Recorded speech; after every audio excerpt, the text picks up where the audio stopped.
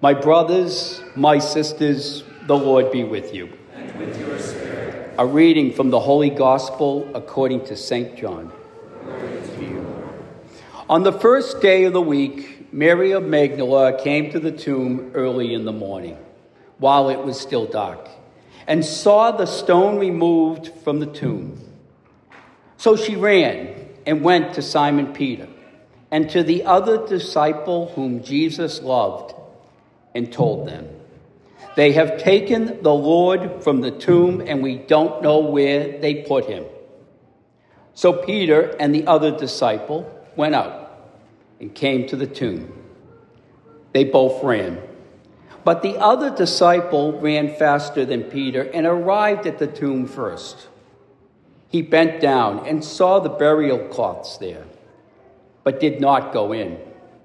When Simon Peter arrived after him, he went into the tomb and saw the burial cloths there, and the cloth had been covered his head, not with the burial cloths, but rolled up in a separate place. Then the other disciple also went in, the one who had arrived at the tomb first. And he saw, and he believed. For they did not yet understand the scripture that he had to rise from the dead. The good news, the gospel of the Lord. Praise to you, Lord Jesus Christ. Well, there's something unusual happening this week. 3 major holy days have overlapped and are all being celebrated this week. It never really happens. Easter with the resurrection, Passover with freedom and liberation, and Ramadan with fasting and prayer. Think of it, millions of people all this week, all around the world, despite our differences, we're all united in prayer, all united and joined in hope, and joined seeking God among our people.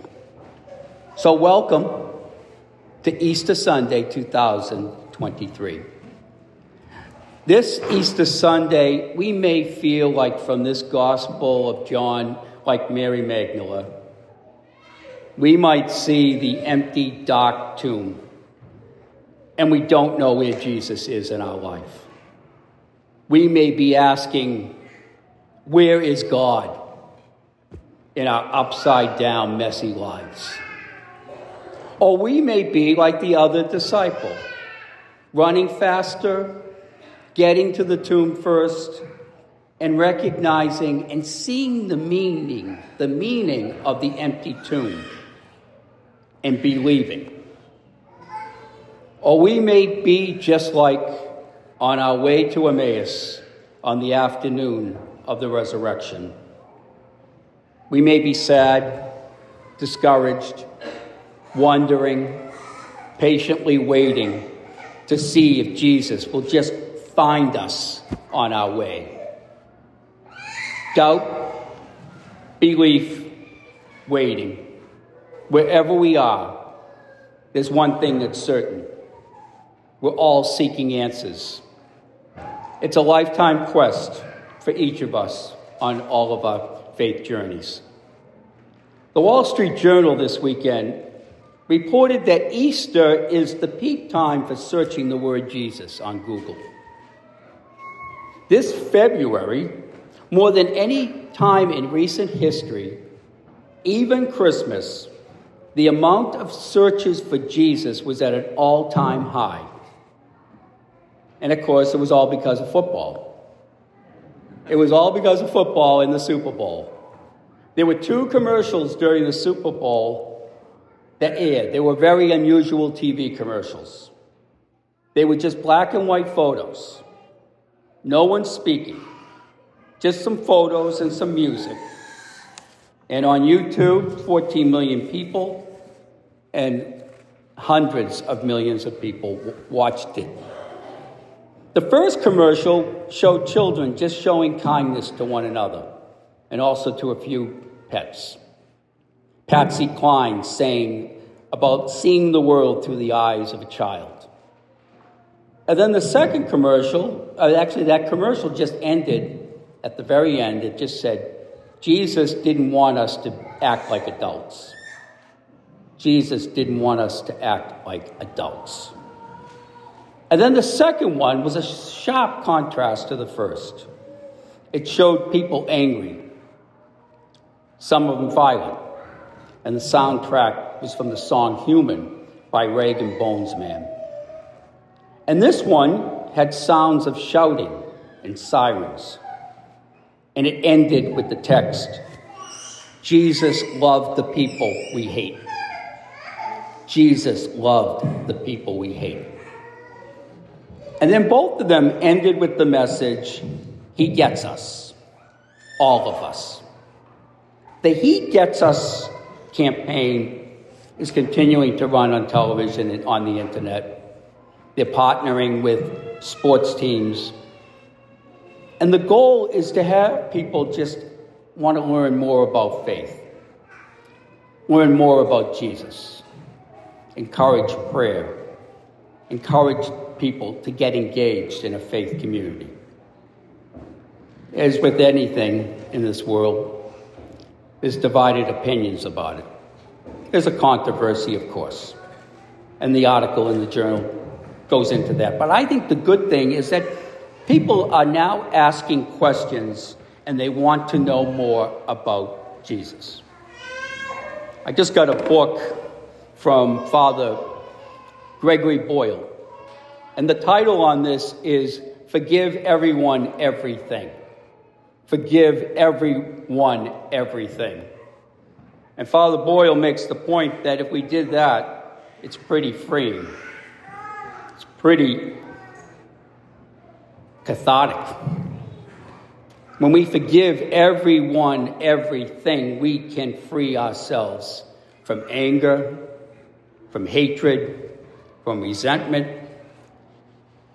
And we go to a place of restoration. 2 points in the book. He talks about his 92-year-old mother. She died a few years ago, and she died as we all would probably want to.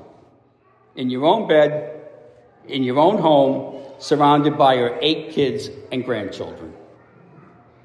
His father had died 22 years earlier, so she was a widow for a long time, but at the very end, she was as sharp as they could be.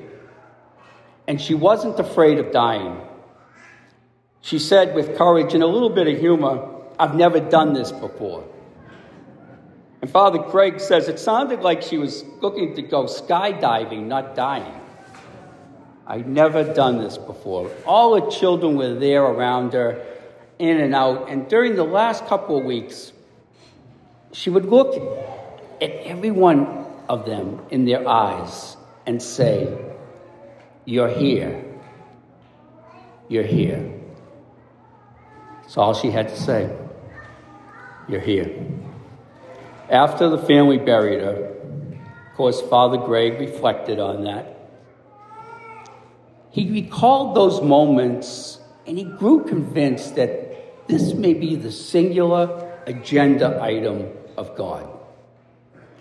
To look at us with breathless delight and say, you're here. You're here.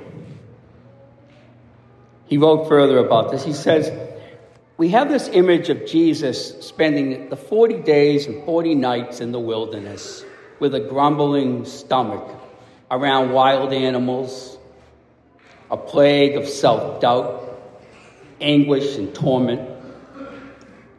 Yet, he says, I suspect that it was mainly God saying tenderly to Jesus, you're here. You're here. And Jesus not really knowing what to say, saying, you're here. Jesus meets our intensity to long to know more about him with his intensity of longing. And it turns out that the tender one whom we long for, who longs for us, and just wants to say, you're here. The second point that kind of got me in the book was this.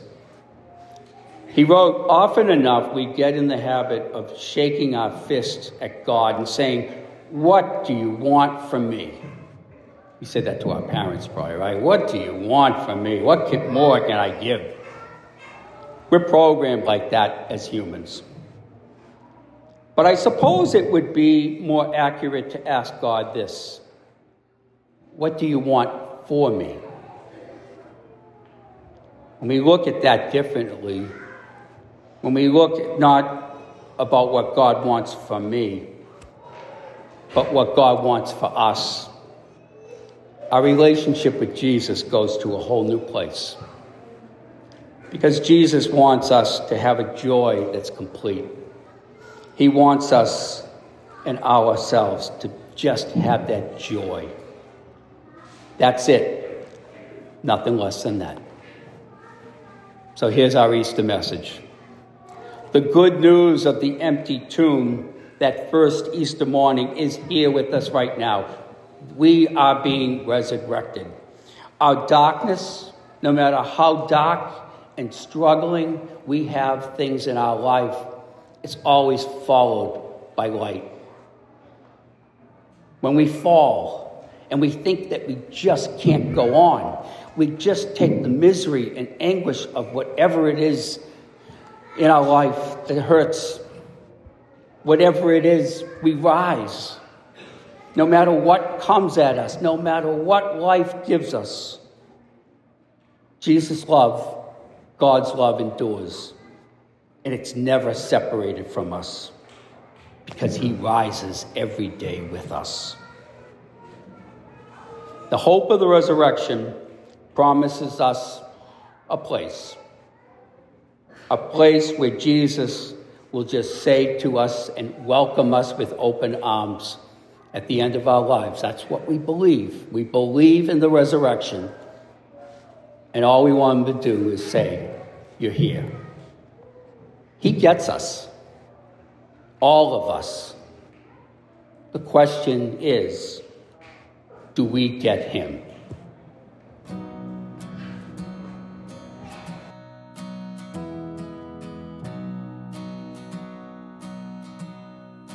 I search the world, but